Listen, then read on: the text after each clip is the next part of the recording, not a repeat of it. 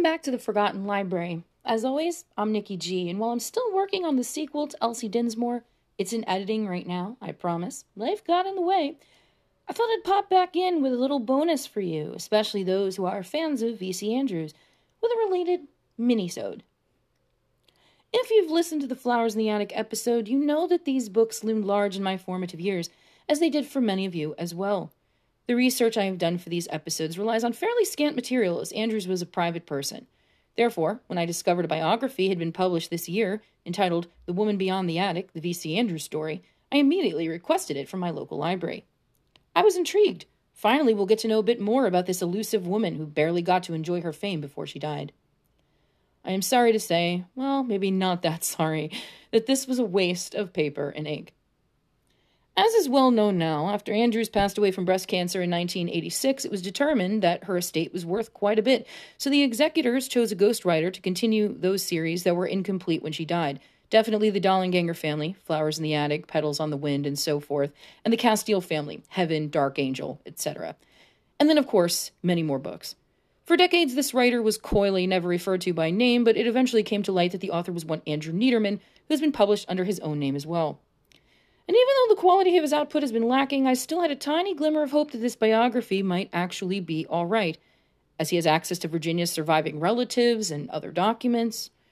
The blurb from the publisher says this book has family photos, personal letters, a partial manuscript for an unpublished novel, and more. Technically, the book does have all of those things, but they are marred by the same hackneyed style Niederman has used under the V.C. Andrews name for decades. We'll get back to that in a moment. The book is split into two parts, the biographical information and a portion of the unfinished manuscript of Virginia's called The Obsessed. The biography, if you want to call it that, doesn't seem to shed much new light on the author that wasn't already on the internet, thanks to her enduring fan pages and wikis. Niederman speculates a lot in his narrative, asking rhetorical questions and repeating dialogue and anecdotes, almost as if he had a specified word count to fit and he was flailing to hit it. Niederman uses excerpts from her letters, which means he has access to them, so why not just publish the collected letters then with an introduction? Also, but no less important, Niederman writes of Andrews in a very ableist manner. Obviously, we cannot discount Virginia's disability, or how she herself felt about it, and it's important to see how her mother dealt with it, apparently not very well, as these situations shape Virginia's life and work, and it obviously did, given much of her work depicts people trapped in some way, if not in body, then in mind. However, Niederman constantly mentions how admirable it was for Virginia to keep writing when she was confined, his word, to bed or her wheelchair. This smacks of inspiration porn while also using outdated language. Finally, the second half of the book is purportedly the only extant pieces of Andrews' novel, The Obsessed. However, in this very book is a letter from Andrews to her brother, I believe. I read this back in March, so it's been a while. Talking about a novel with the same name that was in first draft of 800 pages or so.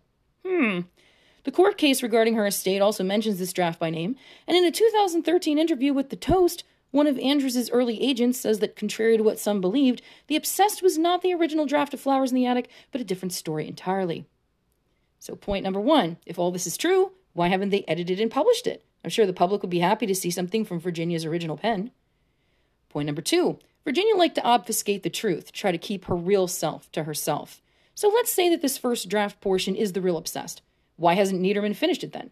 According to that court case, it looks like there were only 100 pages written of Garden of Shadows, the final book in the Dollanganger saga, and no apparent drafts for any of the Heaven series, which means that Niederman wrote all of that himself, perhaps with maybe some draft notes from Virginia. So it's my supposition, then, that this bit of Obsessed is Niederman's own hand. After reading this book, it's apparent that this was nothing but a cash grab aimed at exennials with nostalgia for the unique brand of gothic horror and purple prose that only V.C. Andrews could do. Maybe someday a better writer can do her life and works justice. Well, that's the brief show. Please like, subscribe, all that good stuff. The Forgotten Library is available on most podcast aggregators. There's a Facebook page, there's a Twitter account. You can find all transcripts on the website. Thank you for listening, and I will be with you soon.